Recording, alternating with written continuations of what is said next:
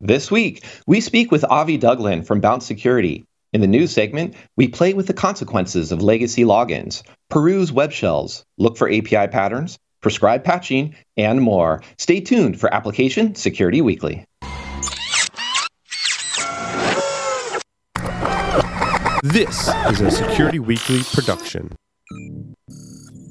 It's the show to learn the latest tools, techniques, and processes necessary to understand DevOps, application security, and cloud security. Your trusted source for the latest application security news. It's time for Application Security Weekly.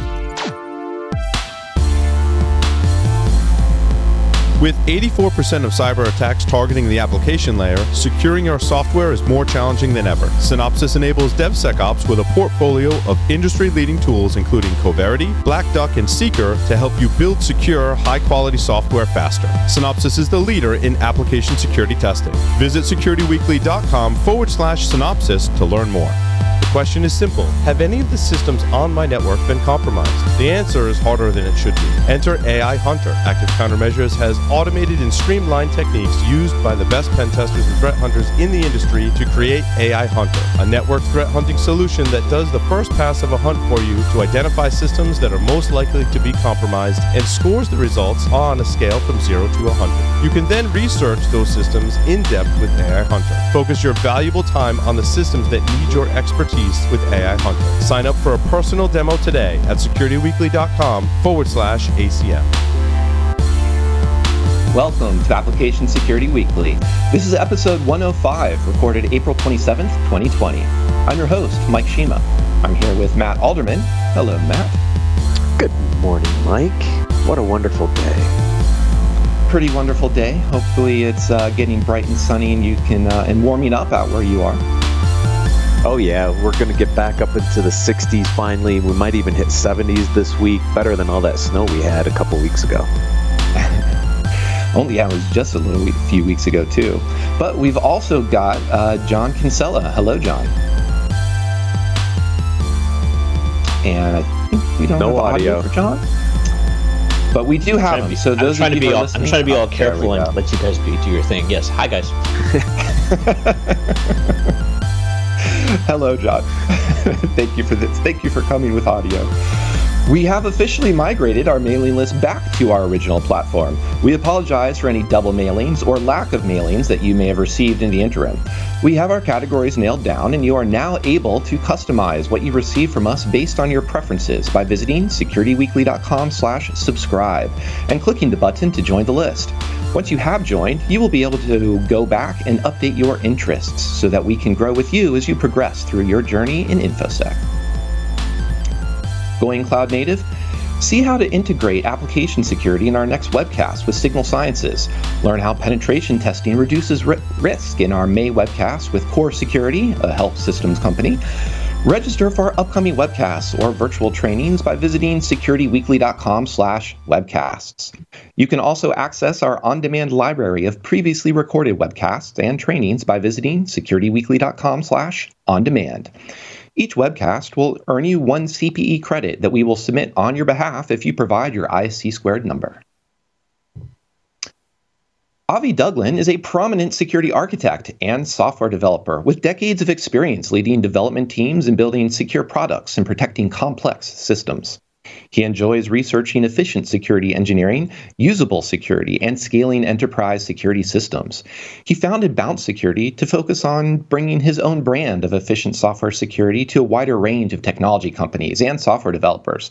Mr. Duglin is a frequent trainer and speaker at industry conferences such as OWASP, RSA, B-Sides, and InfoSec, as well as developer conferences such as O'Reilly, DevSecCon, PyCon, and DevOps Days. Hello, Avi. Thank you for joining us. Hey, everybody. Thanks for having me. Really excited to be here. I should point out O'Reilly at this point is kind of, of blessed memory. Well, hopefully you'll give us some memories in this segment, because one of the things we'd like to dive into is one of the foundations of AppSec, which is threat modeling. And just one of the things that stood out to me, just as I was going over your bio, is that not only have you spoken at industry conferences, so security industry, obviously, but also developer conferences, which is probably smart because developers are the ones writing code.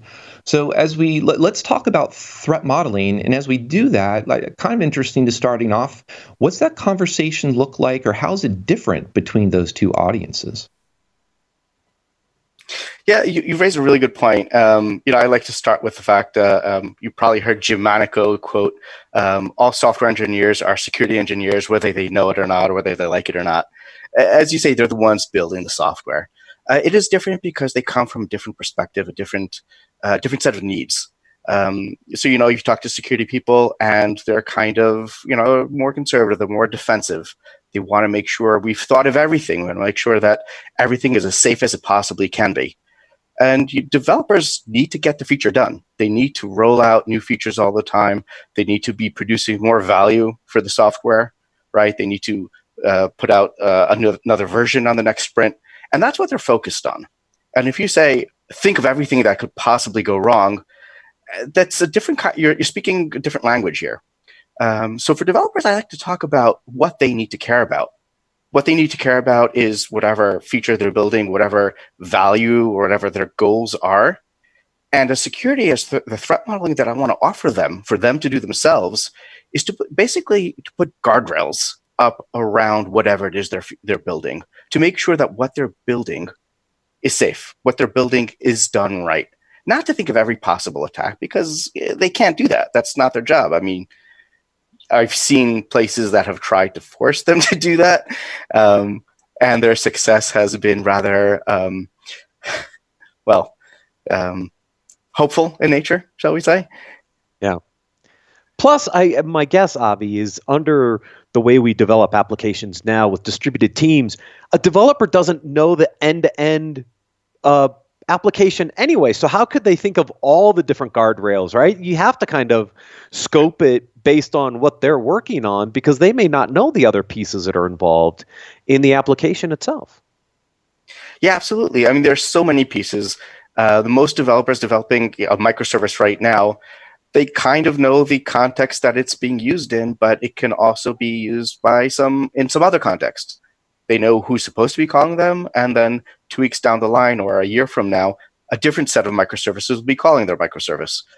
Have they given thought to all that context? Probably not. Maybe DevOps folks have done that. Maybe the architect have done that, has looked at that. Maybe not. And you can't have that entire full set of context at all point, because that is constantly changing. Right. So a lot of that brings up basically how to guide that conversation, if you will, with the developers. And last week we had a good discussion with Rebecca Deck talking about threat modeling and using like a feedback loop to build up policies and standards that developers should be following. And we talked about some articles about different approaches to threat modeling. Mm-hmm. So I'm curious, Avi, especially as to Matt's point, it can be really hard to have a full mental model of the entire end-to-end system in your head. And as you rightly point out, the system assumptions can change, especially in a microservices architecture when there are new services interacting.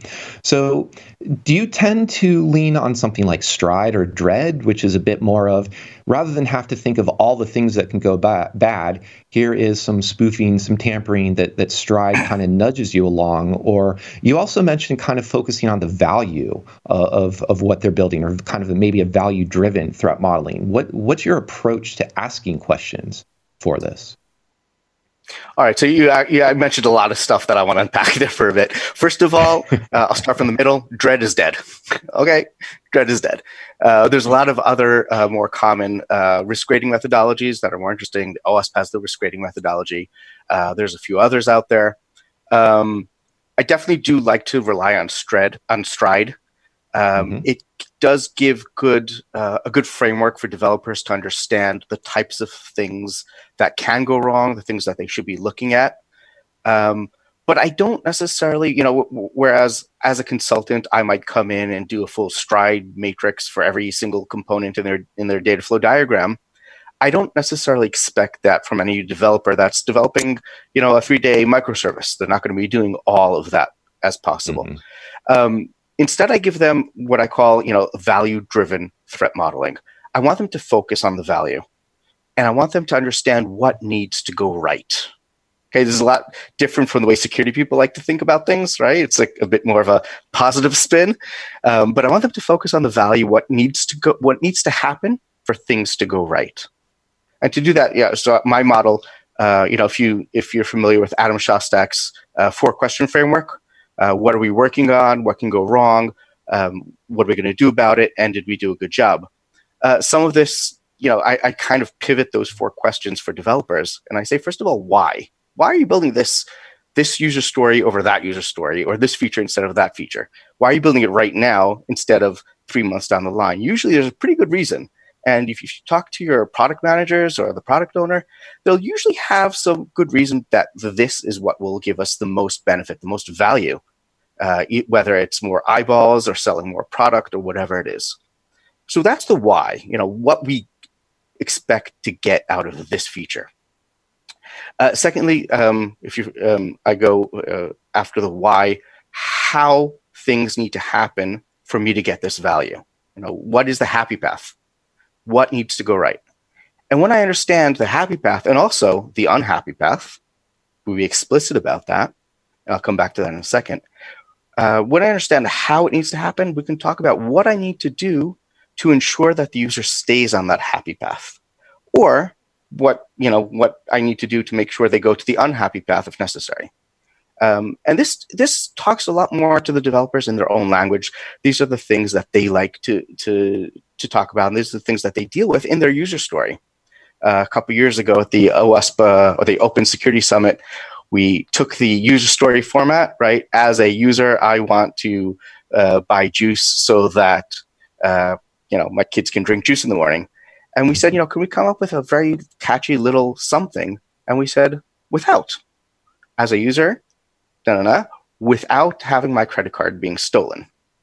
So that gives like a small little thing to plug into the way the developers are already working, the way they're already developing their user stories. Just one small little change that's very natural. There's not a lot of detail there, and that gets fleshed out in the conversations later. But this helps plug into the way they're working, helps them focus on the value of what they're doing.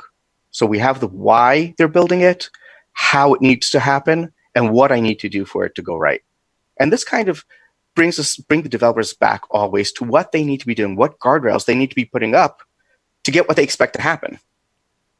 And one other thing that you mentioned before was about assumptions. That's a big thing that I push for developers. You're always going to have assumptions, right? But if you don't write it down, then the next person doesn't have the same assumption. And the only one that finds your assumptions is the attacker.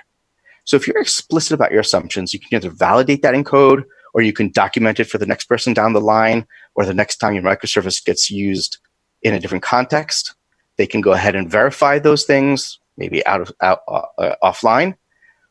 But the assumptions can be validated one way or the other. And that helps bring back all the things back to the guardrails around the value.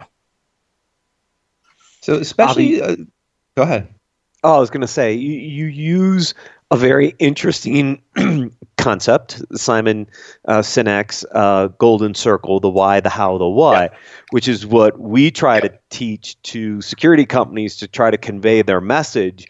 You just use the same framework for the developer. I thought that was a really interesting use of that, because I've never seen it used in a developer context. I've always seen it in more of a marketing context.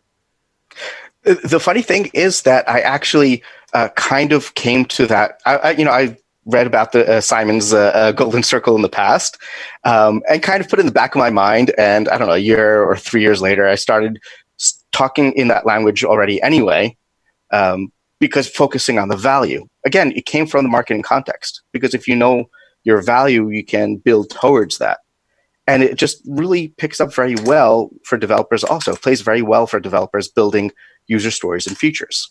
And at some point, somebody said to me, "Are you talking about Simon's golden circle?" I was like, "Oh, I guess I am," and I didn't even realize that. Oh, very interesting. One of the interesting things that was missing, and this will be a bit of a leading question, was the how did we do aspect, though. So because one of the important things of even just engineering, building software, or thinking through threat modeling or risks, and should we put time and effort into addressing this particular risk, or if we have two risks, which one? How do we prioritize among them, or what are the opportunity costs of not doing one? So, if I were to say, well, that fourth question of you mentioned like Adam Shostak's, like how did we do? That seems to be missing from that 3-question model, but is it really, or how would you respond to that? I'm really glad you raised that, because how do we do is super important threat modeling. Did we find all the threats? Is our understanding still the same? Should our diagram change now that we've gone through this threat modeling exercise? Is there still residual risks? Have we introduced any new risks? It's super important. But here's the thing. If we're not talking about it in a security context, we're talking about for developers, whether they're doing Agile or DevOps or CI/CD, they already have that retrospective built in. They already have that QA built in. They already have that phase of review built in, whether it's design or code. Everything gets reviewed already anyway. So because I'm saying let's not put threat modeling as something separate, but as part of the development design, part of the actual software design, then that just gets picked up on the way. I'm not introducing any new steps there. That makes sense. Yeah. And then part of that too, then also looping back is just you're talking about that, the circle, and for marketing, how do you bring this message either to developers themselves or to bubble it up to the CISO level, or expand, here is the value of doing threat modeling, or perhaps asking this a different way. How do you convey what you've threat modeled or demonstrated, some artifacts from it? So the cool thing is, because I'm saying we should be doing it as part of the development lifecycle, I'm not saying we should rule out bringing in people like Adam or, Tony or whoever it is, bring in the experts to do their full-size Stride or Apostle or whatever it is, do a full-size threat model, especially if, you're Fortune 500 or an international bank, you need those things. But what I'm talking about now is having developers build a threat model as part of their software design. The only artifact I care about is running code. So if you define threats that need to be mitigated, the list of threats is not important. For documentation, for assumptions, that's important. What's really important is the mitigations that you implemented. Doesn't matter if you designed it and didn't implement it. What matters is the code that you wrote, that you're creating more secure software. And that's what it really comes down to, right? The documentation is great for validation, for pen testers, for auditors. That's all fantastic. But what really matters is what you built, what you roll out into production.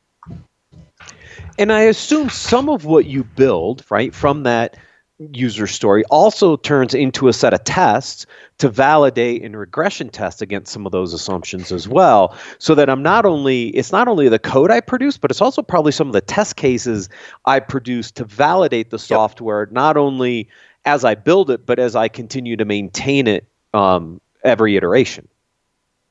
Yeah, absolutely. But again, we're talking, it's the features. So it's not something separate that we need to call in an external pen testing firm to validate this for us. The QA folks already need to be doing this as part of their security, as part of their regression testing. Security testing is part of that, and security requirements are requirements. So I'm basically trying to break down those walls. Sorry, I said at least we hope they're doing it.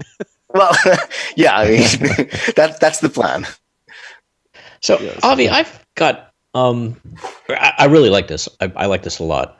But one of the questions that's sort of popping into my head is, have you seen doing this type of methodology, does that work better in some orgs versus others? Because my sense is this requires a little bit less belief in checkbox compliance, and a little more executive buy-in that we really care about security and we want to do the right thing. Does that resonate with what you've seen, or do you see this working better in larger or smaller or certain type of organizations?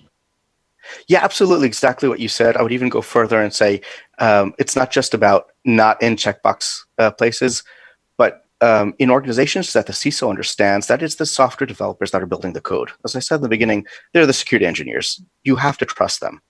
Sure, you want to give them tools. Sure, you want to do validation. You want to put a lot of stuff in there. But if you're doing the checkbox Olympics, and if you're trying to do command and control structures, that's just not going to work. I first started running into this a few years ago when we tried building an agile SDL. We're talking, 10, probably more, 15 years ago maybe, before Microsoft came out with their agile SDL. People tried rolling in a standard waterfall SDL on top of agile development, and it kept blowing up in their faces. And realized you need to be able to trust the developers, give them the tools, give them the training, give them the process and the headspace to be able to do this. And most developers, the good developers, the ones that you want working for you anyway, will be able to do this anyway. They'll be able to do this if you give them the tools for it. So excuse my sniggering that checkbox Olympics is one of the better phrases I've heard in a while, so I had to write that one down. That's not mine. I won't quote you on, but I'll still take that. It's a great phrase. So we agree on that. Now here's the core question behind it. How do you help get those CISOs or whoever is in that, because it's not always a CISO, right? That's frequently a political position. But how do you get that executive buy-in to realize, hey, we need to do more than just a check go? So it's actually two almost opposite conversations I have sometimes. Depending on the organization, the head of development might be a lot more into this than the security folks. And the security folks are saying, no, the developers can't do this. I need to do it. And if they say, all threat models are wrong, some are useful. I'm okay with it being wrong. Yes, it will be wrong. It'll be wrong no matter what. So they'll build a wrong threat model, but it will be useful because you're getting more secure software, more so this way than the other way. And again, I say, you want to do the full scale Stride, Pasta, whatever kind of consulting driven threat modeling you want to do, go for it. I think that has use too. But that does not scale as much as having the developers do that as part of their process. Yeah, I think it's hard for security folks to realize that the future of security is embedded in the developers and the application. It's not controlled by firewalls and network devices anymore. And that's a leap of faith that is hard for some security professionals to get over. But that's the world we're moving to as everything moves into this, application cloud environment. The developers are the core components of how security is going to get built, if it's going to get built at all. Yeah, absolutely. Yeah. I mean, did I get cut off? No, keep going. No, go ahead. Oh, just the video got cut off. I was going to say, a lot of places try and fight the developers into security, and that's just too much friction. That just does not work well. That's not going to end well either. Yeah, I think the way I would look at that, it's sort of like trying to say, look, hey, coming from the security team perspective, hey, developers, here's the OWASP top 10. Just don't do these things. Don't have these bad things happen. Whereas it's the other way you could approach that, say, oh, by the way, here's an ASVS or maybe even the OpenSAM to help you developers to understand what you actually should be doing. Or maybe here's how to have a framework for how you're building software. This is a lot easier to tell, to give people a framework to work against rather than just say, don't make mistakes and walk away. Yeah, absolutely. When I come into a company and I advise the security leaders, I tell them, you need to be a partner. You need to be a supporter. Come in and advise your developers what they could do better. Give them advice, give them tools. Absolutely. Don't fight them because you're going to lose.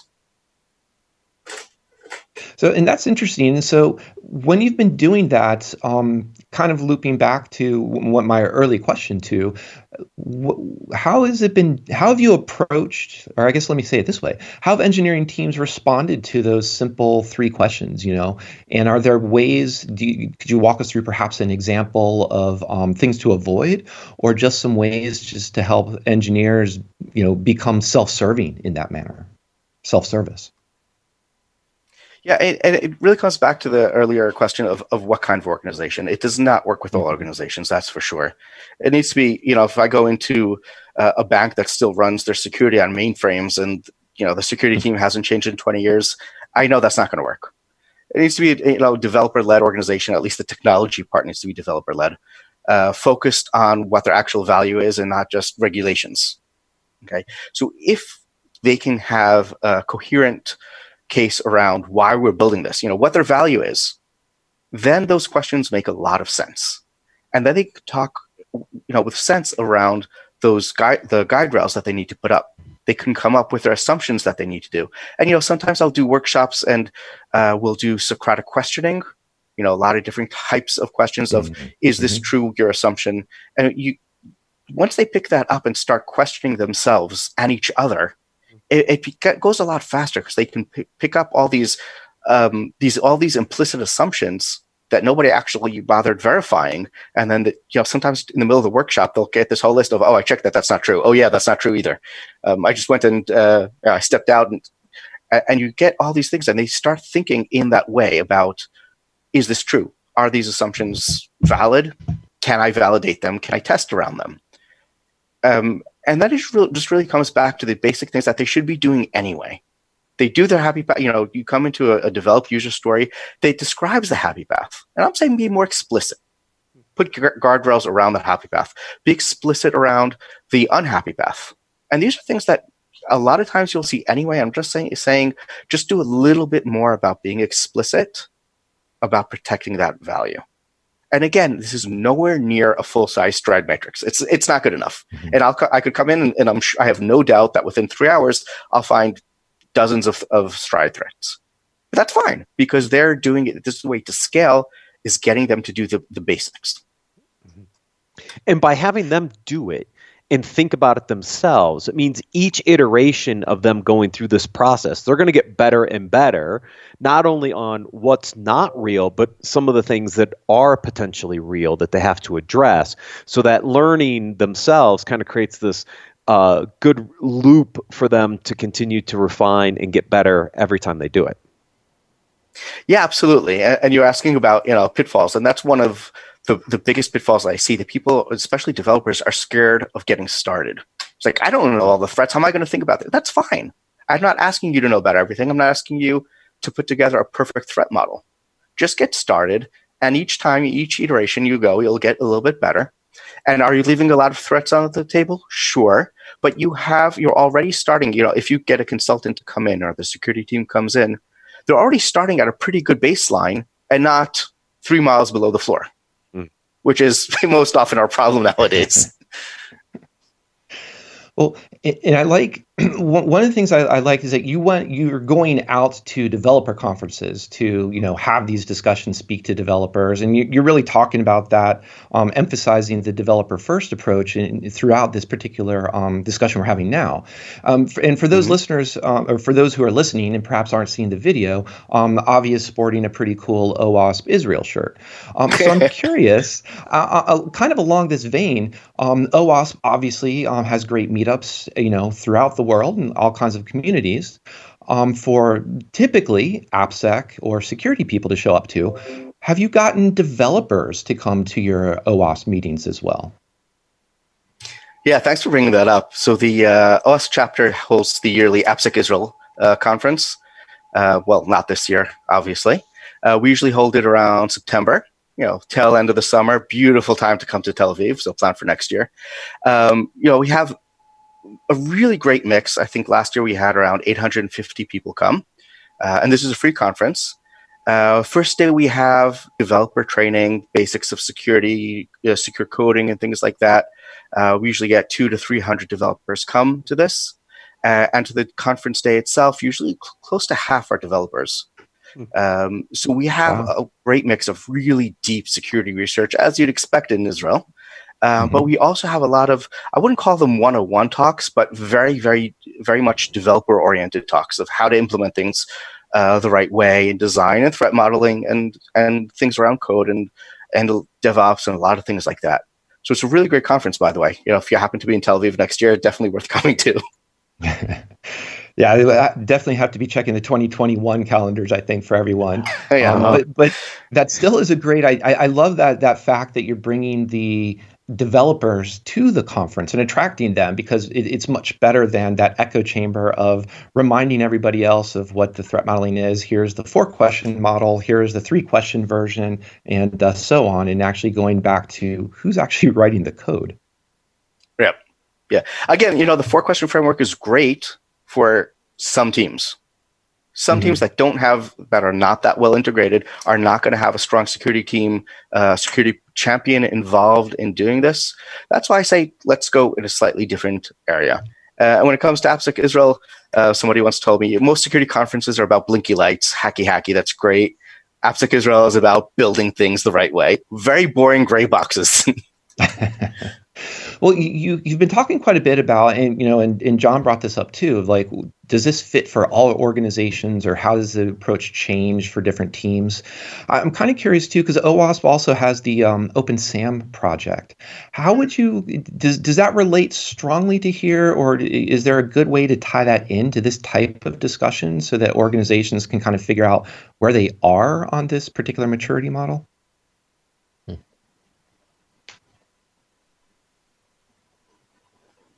Uh-oh. That was the one question that Avi couldn't handle. I think we might have had a blip on his audio. We'll wait another couple seconds. Nope, I'm still here. Otherwise, okay, perfect.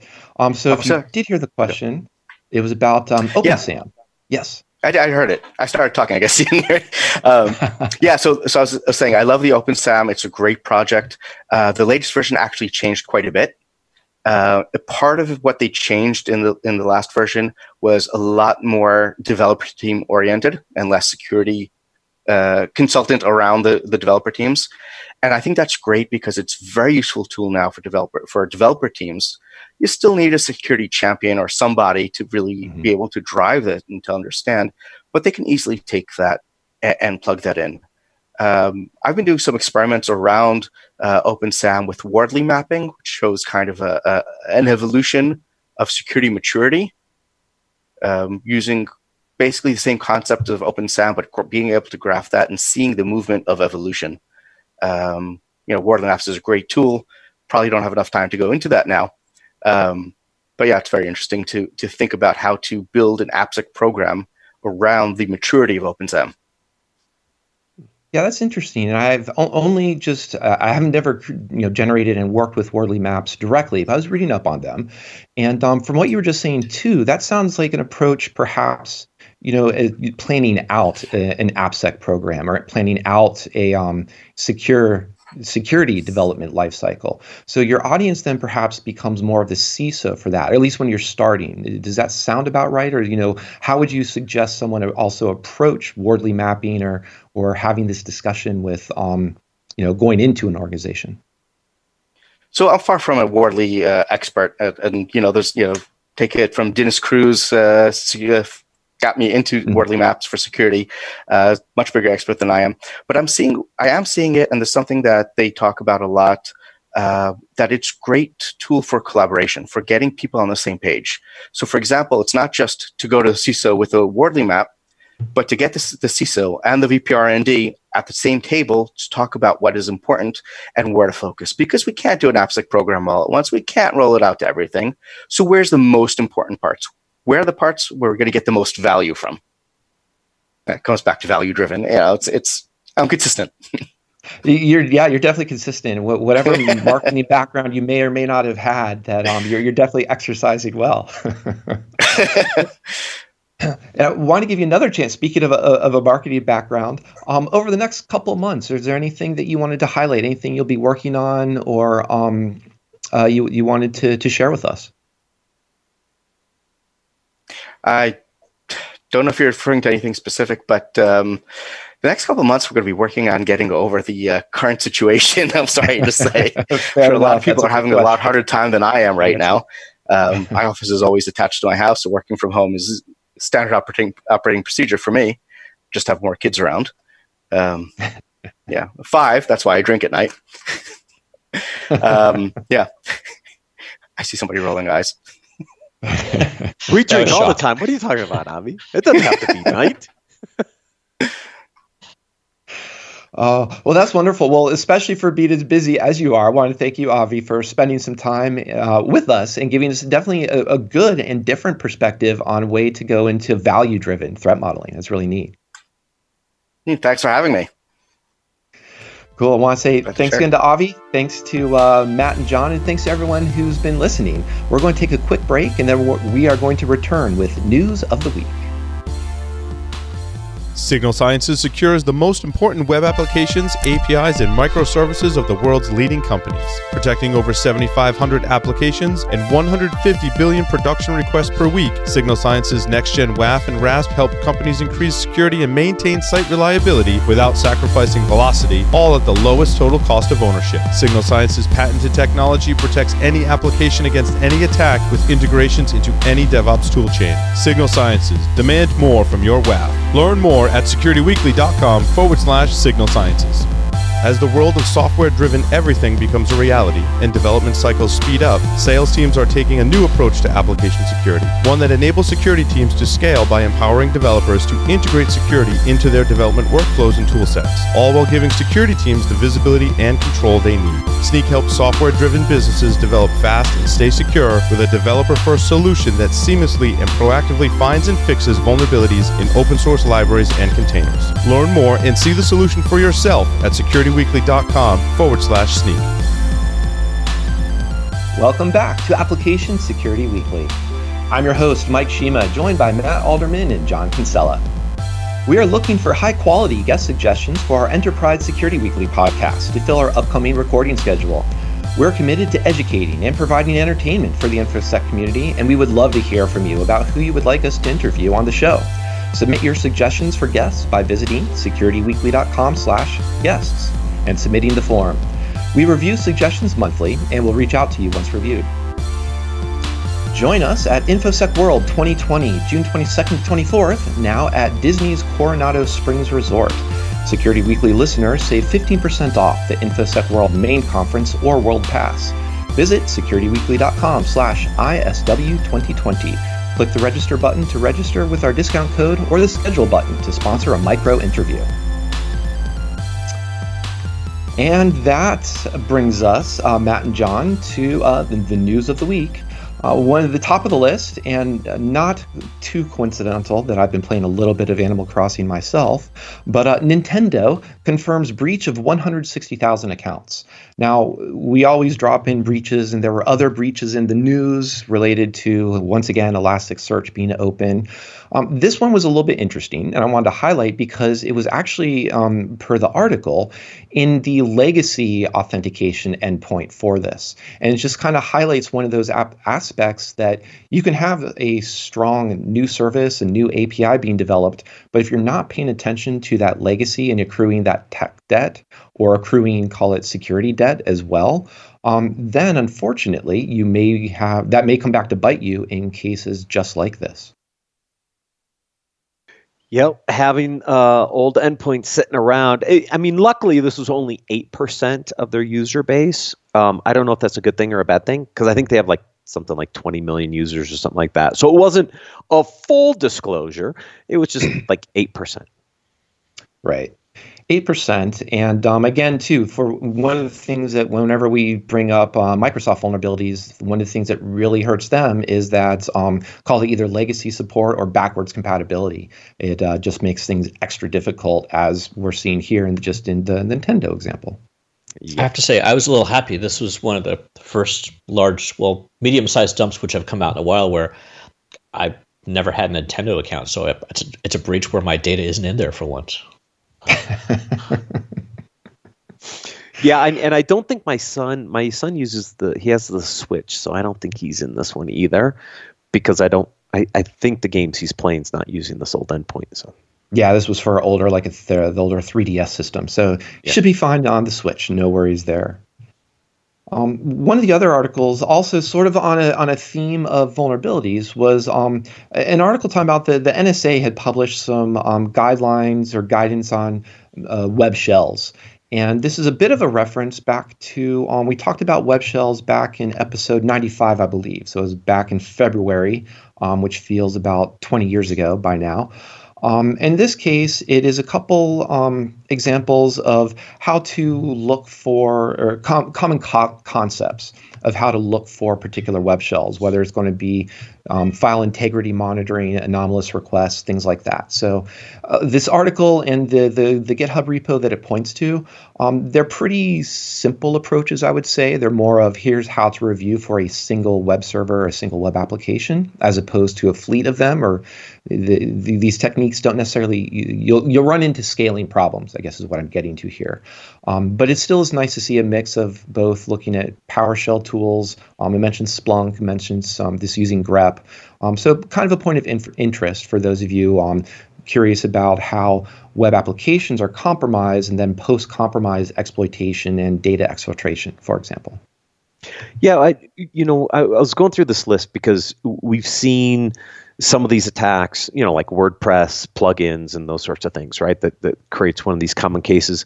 But there's also some interesting ones. Obviously, you've got SharePoint here. You've got Adobe in here, Microsoft Exchange Server, right? So it's not always just things like your WordPress website. There are other ways to create these same kind of vulnerabilities and attacks. That's a great point, and that list, especially what you just rattled off, is a lot of enterprise software, and especially now with much more work from home, remote work, that call it Beyond Core, Zero Trust, etc. There's the potential for these to be exposed to the internet. Now, obviously, the idea that you're exposing them is that you're building better client trust and how the authentication is happening and so on. But you still need to have some monitoring and some logging on those server-side endpoints just to make sure that you can actually detect and respond when something goes bad. Yeah. And if you're using all the Splunk queries, then Splunk will be happy because you'll be paying a bunch of money for Splunk. The PDF that the report those guys have out it looks pretty good. The first 4 pages cover what we sort of talk about week after week, like, how to secure, what should you be securing, what should you be looking for. A little more on the operational side, I guess, than the ASW. But it's a pretty quick read for those who want to come up to speed in this type of thing. Yeah, not quite as long as the 500-page plus reading assignment we gave you a couple weeks ago with the Google SRE book. So yeah. We'll go easy on you this week. We'll end the month that way. Speaking of which, before we go into, for example, some design patterns and APIs, here since we're talking about working from home, Matt, you flagged an interesting article about how productive software developers are or reportedly are right now. Yeah, I was doing my research for Business Security Weekly, which is later today, and I ran across this article. I go, this is an interesting one to cover on Application Security Weekly because it's a survey of 324 developers to kind of gauge some of the concerns during work at home and in this remote work environment. And I thought some results were interesting. Nearly 1/3 of software developers, 31%, say working during a pandemic has them feel less productive. Now, I know in the case of Paul, that's not true. Paul is cranking code like crazy because he's having like a field day in the office by himself with Johnny. He's just cranking code. So he's not less productive, but in general, people feel they're less productive. And then it talks about the work hours, right? 1 in 4 say they're working later hours, while 33% are working longer hours. And I can see that. Work at home creates some very interesting shifts in your work behaviors, right? You might be working later, but you're also typically working longer. You don't have a commute now. It's a lot easier to sit in your office and just go, right? So these are trends I would expect. And with those, you would think if they're working longer hours, they should be more productive, but they feel less productive. So I'm curious, Mike, are you less or more productive these days? Well, considering there's 3 of us on the podcast, 1/3 of us at least has to say less productive. So I'll take the fall and say I'm less productive. But it is pretty true that it is definitely harder to be equally productive, I will say, which is the same way to say less productive. Part of that is a little bit just when we're talking with Avi and having those threat modeling discussions. It's harder to have a richer discussion that is free flowing on a a video chat, for example, because and everyone, attentive listeners may notice it can be a little bit harder to interject, and every once in a while you're stepping on someone else speaking, and you don't always get those visual cues or some of those quieter verbal cues that someone's about to talk. So it does put a lot more, especially if you're on the security team and you're kind of trying to moderate a discussion. There's a lot more effort that goes into moderating those discussions, as well as it's just a lot harder to have those, before lunch, afternoon coffee kind of chats about whether it's work related or, for that matter, not work related, just building the relationship with that DevOps team, security. So those things are definitely missing. But on the other hand, there's a lot of, tools like Slack make it really easy to stay in touch. And there's a lot of documentation that's being written. And I will say there, I'm not a fan of documentation for documentation's sake. But if you're putting something together that's concise and focused, or you're throwing an agenda into your meeting, I think that can make that time a lot more efficient. And that way, if you are feeling less productive, maybe then you can take some of that mental space and just say, you know what, here's my strict barrier that 5 p.m. or 6 p.m. rolls around. And in fact, it's actually time to stop working rather than stay tethered to your particular laptop or your desk or your working area just because you're no more than 5 or 10 feet away from it after hours, so to speak. Yeah.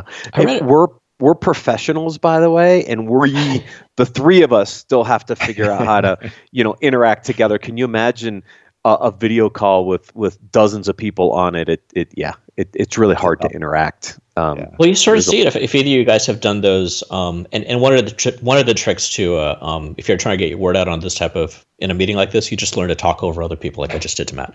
But one of the things where I've seen the larger groups is when, like, if you're doing like a happy hour, a Zoom happy hour with your buddies, and there's like 10 boxes on your screen. Yeah, that gets sort of difficult. I can't imagine being in a large meeting at work. I mean, I guess the all hands, you just go into a broadcast mode. But yeah, I don't know. The big thing for me is not so much, at least what I figured out over the years working from home, is not so much the interaction with other people is not that bad. But for me, it's figuring out what point in the day am I most effective? When can I really actually get stuff done and not start trailing off into la la land? And usually for me, it's either really early morning or really late at nighttime. Middle of the day tends to be, I guess, between meetings, and then just like all sorts of, things catch my eye. So that's sort of, once I figured that out, that's where the best thing is for me to focus on, or to get the focus. That helped a lot. Yeah, the only good news out of this survey is only 10% of developers are worried about running out of toilet paper. Yeah, well, that's because probably most of them have all these stacks of outdated textbooks anyway. So that's why you have a bookshelf, John. It's in case you run out of toilet paper. That's why it's empty now. It's called threat modeling. So speaking of working from home, though, there has been some positive aspects. So I did flag one. Both GitHub repo and streaming cast that Maddie Stone did. So this is someone, she is works at Google, and she did a online live stream, which is recorded now, for about Android app reverse engineering. So if you have some spare time and you just want to learn more about Android app reverse engineering, both her GitHub repo as well as the live stream are great resources. I think some of the stream was a bit cut off, so she will hopefully go back and re-record some of it. But that's a great resource for learning. She does give a shout out to Amanda Rousseau, Malware Unicorn, for those of you who follow her on Twitter, who's done also just more general reverse engineering labs like this. And if you're also continuing to be interested on the attacking aspect, we've mentioned Azaria Labs, who has done both online resources as well as some tutorials on ARM. For ARM exploitation. So there are a lot of resources out here that if you feel your mind wandering off, trying hard to focus on something, perhaps dive into one of these because they're very well presented and obviously they're very important and good aspects of application security. And you never know, you might get some bug bounties to offset, some of your other work activities. Yeah, it seems like there's a bit of a trend going around.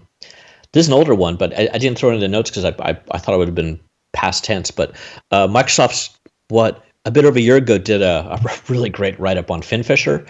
And I think a lot of us probably looked over at the time, but it's another of these reverse engineering papers, but it's talking about reverse engineering a little more modern than like some of the older stuff from a decade or so ago, but how they had to actually go through and reverse engineer malware that had its own virtual machine in it. So maybe we'll add that into notes as well. All this type of stuff I love. It's super cool, that whole cat and mouse thing to me, and being able to reverse this stuff. It is very cool. And then, we'll find this application security angle to it, but speaking of Nintendo and emulators, there's also a lot of interesting reverse engineering that's gone into a lot of video games, both to patch long-standing 20, 30-year-old bugs so that people could complete particular levels or even fix particular graphic hiccups. So we'll have to throw together. We'll find some way to work this in for sure. And speaking of bug bounties are always going to be, maybe not profitable, but bounties to be found because developers are writing code, and those code have bugs. And in this case, I came across a article from NCC Group about code patterns for API authorization problems, or possibly these are basically preferred design patterns to better approach API authorization models. And it stood out to me because that's an area that's harder to automate from a black box perspective. You can automate it to a degree from your QA team, from your development team as they're building tests because they understand what those assumptions are. So there's our assumptions callback from our discussion with Avi. But this was pretty cool. And, it calls out 4 different patterns: an ad hoc pattern, which I honestly see quite a bit, a route-based pattern, a centralized pattern, and an object-based pattern. The centralized and object-based, I think I just personally have seen a bit more of. And regardless of these, the 3 approaches other than ad hoc, a lot of them really, one of the underlying themes is you have to pay attention and continue to maintain them because they go stale over time. And just as the Nintendo article showed us, that you can have a nice centralized model, but if you don't centralize all of the things, meaning pulling up your legacy APIs, you're still going to have some of those crusty areas of code and be paying a bounty or suffering from a breach. Yeah, it's same as you, Mike. A lot of this started resonating with me. What I was trying to do is as I sort of reread this morning, and I still haven't quite wrapped my head around it, but I'm trying to think through this article from the point of view. When I look at this right now, I think about, usually I want to try and pick one of those patterns at the beginning of a project, right? I'm used to smaller or newer projects, not something that's 20 years old. But I'm trying to take a step back and think, okay, I've come in and I've got this mess of 2 or 3 of these different patterns. How do I take this article and actually... it's not giving hints, and that's not what it's trying to do. It's just talking about the patterns. But what's next step once you recognize those patterns? How can you sort of boil them down and focus into 1 or 2 of them? I think that's something for people to think about. It is, and you're kind of leading into the aspect. One of the recommendations it makes at the end is start with a simple design, match the use case. So it's not saying here are 4. This is the best for this. This is best for this. Just choose one or recognize one that's beginning to emerge from your design discussions, from your architecture. But then also make sure it can scale. And make sure it can scale is a bit of a hand wavy, is sort of saying make sure it's secure, because it does take a lot of experience, a lot of insight to figure out what does it mean to scale, and is it scaling based on traffic, like queries per second, or is it scaling across the number of multiple services it needs, or is it scaling across the complexity of the authorization grants or your user population. So while I think that's a great recommendation, it does it definitely covers or papers over a lot of important questions that are specific to what you're actually building. But I will say the other one that is the recommendation down at the end is keep the logic auditable so you can easily identify places where the auth might be missed or bypassed. And that also kind of, I think, speaks more to what Avi was saying when you're capturing these discussions from threat modeling exercises, rather than just filling out checkboxes, putting that in a doc and filing that doc away. try to either document within the code or make the code, part reflect what the outcome of those or concerns of those threat model discussions have been. Again, it's a lot easier to say than to do, but I think that one particular recommendation really also stood out and resonated with me. Well, the other thing is, this is the point where you need to have a valid QA check as part of regression testing to make sure that it's not missed or bypassed, right? We've talked a lot about our internal test that we now have because Paul bypassed authentication, right? And so that's a really good way to also validate this last assumption, is have good test cases in place to look for where authorization is missed or bypassed so that you catch it and it doesn't become an issue in your code later. Yeah. And so that, speaking of missing stuff and it doesn't become an issue in your code later, there's another article that I pulled about the health prognosis, if I can get that word out, of Internet of Medical Things. So this is IoT for the medical space. And I liked this article because it was repeating what we possibly initially are already going to say, that there's out-of-date code, or code is poorly written, or code hasn't been well tested for these devices. But it has some interviews or some quotes from Josh Corman, from I Am the Cavalry. And he's been in this space quite a bit. And he has some good quotes that, one, is also getting rid of what can also be a common misconception or perhaps a mythology within the security community or the IoT community, that if you have patching any of these devices means they have to be completely go through an entire accreditation process again. And his point is it's saying addressing security flaws isn't really changing the intended use of this device. So it's not like saying that just because you have a flaw that needs to be patched means you have another multi-year process to go fix that device.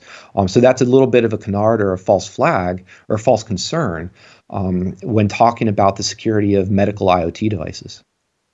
And this is not just medical IoT devices. This is all IoT devices. There's a whole class that falls into this realm of the same basic security issues, right? Now, the focus is on medical because we're talking about a lot of people supposedly, in hospitals right now and all these medical devices. But this proliferates well beyond just medical devices. Yeah, I think the other thing that stood out to me here too is that it's easy to highlight medical devices because you can focus more on the risk when something goes wrong. But there's another quote too here, is that stepping back a little bit and doing a threat modeling, if you will, is that a lot of these hospitals, the healthcare providers, obviously yes, they don't have really good network segmentation. There's a lot of risks around these devices, but they're also dealing with ransomware and phishing, another very common, very basic attacks that aren't unique to either IoT or the healthcare space for that matter. So it's also to say we need to have to put these into perspective about where would we invest a lot of our efforts or where do we know where some gaps are to figure out where security budget needs to be spent. I think one of the things I'm having a hard point with this article, and we touched upon this a little bit when we had Tim Mackey on from Synopsys. As you're saying, Mike, I think this is ages ago, probably February. Feels like 5 years. But so, I mean, the question in my head right now, and I was asking some of the OWASP guys this last week, one of them they've got a new paper out around IoT as well. What is an IoT device? In this article, they start talking about Windows 95 and XP, and I'm like, how do you call that IoT? I call that a device on a cart that you bought 20 years ago, and you haven't replaced. Yeah, and it's not. And that's okay. I mean, that's a problem. It needs to be taken care of. But it seems like everyone's just doing a big old bear hug and calling it IoT. To me, IoT, and I think I need to go looking for a NIST definition to go and back me up on this or something, but I think of it as a lightweight, smaller device, usually that's either a sensor or something like that is, it still has all these problems we're talking about. But I think once you sort of categorize it and put it like that, it allows you to address or think about this problem in a lot more focused manner. Because when you think about everything from the crash cart with Windows 95 to the Fitbit, or whatever the equivalent is on a patient in ICU nowadays, that allows you to bring that range down and have a lot more, I think, a better conversation about it and start fixing problems which exist today. Because I think the problems which an IoT developer in 2020 are dealing with, how do you patch things? How do you do all these things we're talking about? That can be focused on a lot tighter if you leave the noise of, oh my God, Windows 95 out of it. So I think it helps in some form and makes the article a little bit longer, but I would really like to see people focus down on that a little bit tighter. IoT is defined as the new cool embedded device. I mean, you think of it as an embedded device. That's the way I think of these things, right? It is a set of chips that have software components and some hardware chip components, but not your traditional operating system, typically, that are communicating via wireless, Wi-Fi, Bluetooth, whatever, right? That's how I kind of classify these devices. When you think about the ones in the medical area, you've got pacemakers and all kinds of other of these types of devices that are vulnerable. You've got imaging equipment for CAT scans, MRIs, all kind of fall into this because they may not have a traditional operating system in them. They might, but they might be, the way they work might be a little different. So, to me, this is really an embedded device issue more than it is a traditional operating system issue. And so I'd like to see the two kind of, each one can be addressed slightly differently, but each one has its nuances. Yeah, and that's what I was getting back to with I'll remember now when I engaged OWASP on a CSA list, they are releasing a version of Goat for IoT. And they had no Bluetooth support, but they were talking about SQL injection. If your IoT device is vulnerable to SQL injection or cross-site scripting, and again, I love OWASP. We just had more of those guys on. We had them on last week. We love everything about them. But this is, I think we need to, I don't think it's nuanced. I think it's a little more, needs to be a little bit better structured. But yeah, anyways. Yeah, and I think, and I'm going to have to find out, because I want to say there is a NIST standard or NIST recommendations that I had come across that was talking about specifically patching the TLS setup, also the not having a default password or having a random password per device. So we'll have to find that out. Or those of you listeners who are shouting at your device, listening to us as we say this, please let us know. Send an email, send a tweet, ping us on LinkedIn so we can throw that in the show notes or talk about it in one of the upcoming shows. And I did. I'm struggling to get a good segue here to the final article I had, but I did pull out one article that ties back to a little bit of the threat modeling, but more about handling postmortems and incident response. And I've mentioned a couple times in the past few episodes, as the theme of this episode is, years ago it feels like. But about the idea of a blameless postmortem. And this article I linked to, I think, helps clarify a little bit about what blameless actually means. It doesn't mean without consequences, which I think is important. But it also says focus when you're doing a postmortem or a bug happened and this bug caused, it impacted the traditional triad of, confidentiality, integrity, availability of a system, or if you want to go into stride or something else, an incident or a breach occurred. Focus on, are you identifying a flaw, or can you identify a flaw that happened where the process failed the person, or did the person not follow the process, or was there a lack of tooling? And I think this helps call out exactly what it means what it mean more when it's saying a blameless postmortem, and a postmortem that is focused on diving in, taking responsibility, saying something bad happened. In other words, rather than that threat modeling question, what could go wrong? Something did go wrong. So now you're answering that fourth question of how did we do? Or in that discussion with Avi, that normal development feedback cycle, what happened? How can we fix it? So for that matter, I thought this was a pretty good article, not too long. And especially as we're all working in a distributed model, a postmortem document that's nice and clear and structured like this perhaps can help in these types of scenarios. And we have a perfect example of what not to do. Ready? We sincerely apologize for any inconvenience caused and concern to our customers and related parties, according to Nintendo. In the future, we will make further efforts to strengthen security, ensure safety, so that similar events do not occur. Yeah. This is actually really important to me. It's at previous orgs I've really tried to push for that blameless, just retrospective. If an organization isn't actually looking and learning, and they're just going, okay, cool, we're back up, let's keep going, it's a really bad thing. It's like, if you don't stop and go, how can we improve to make sure this doesn't happen again? Yeah. Wow, that's an unfortunate situation to be in. I've seen it, unfortunately. And I think sometimes people really want to do it, but they're either afraid, either culturally or whatever reason. But, you need to get folks in a room or on a Zoom or whatever have you, and say, hey, there's no blame. No one's going to get fired. We're not going to look badly upon you. We're not going to make you wear the polka dot shirt. I guess that's good in Tour de France, but we want you just to, how can we make this better? How can we all learn from this? I really wish more orgs did this. Yeah. Yeah, and we've seen a couple of these very positive examples publicly posted as well, from everyone from, off the top of my head, Twitter's done this. I believe Netflix has, Cloudflare, Google. So these are very common names that people have heard about.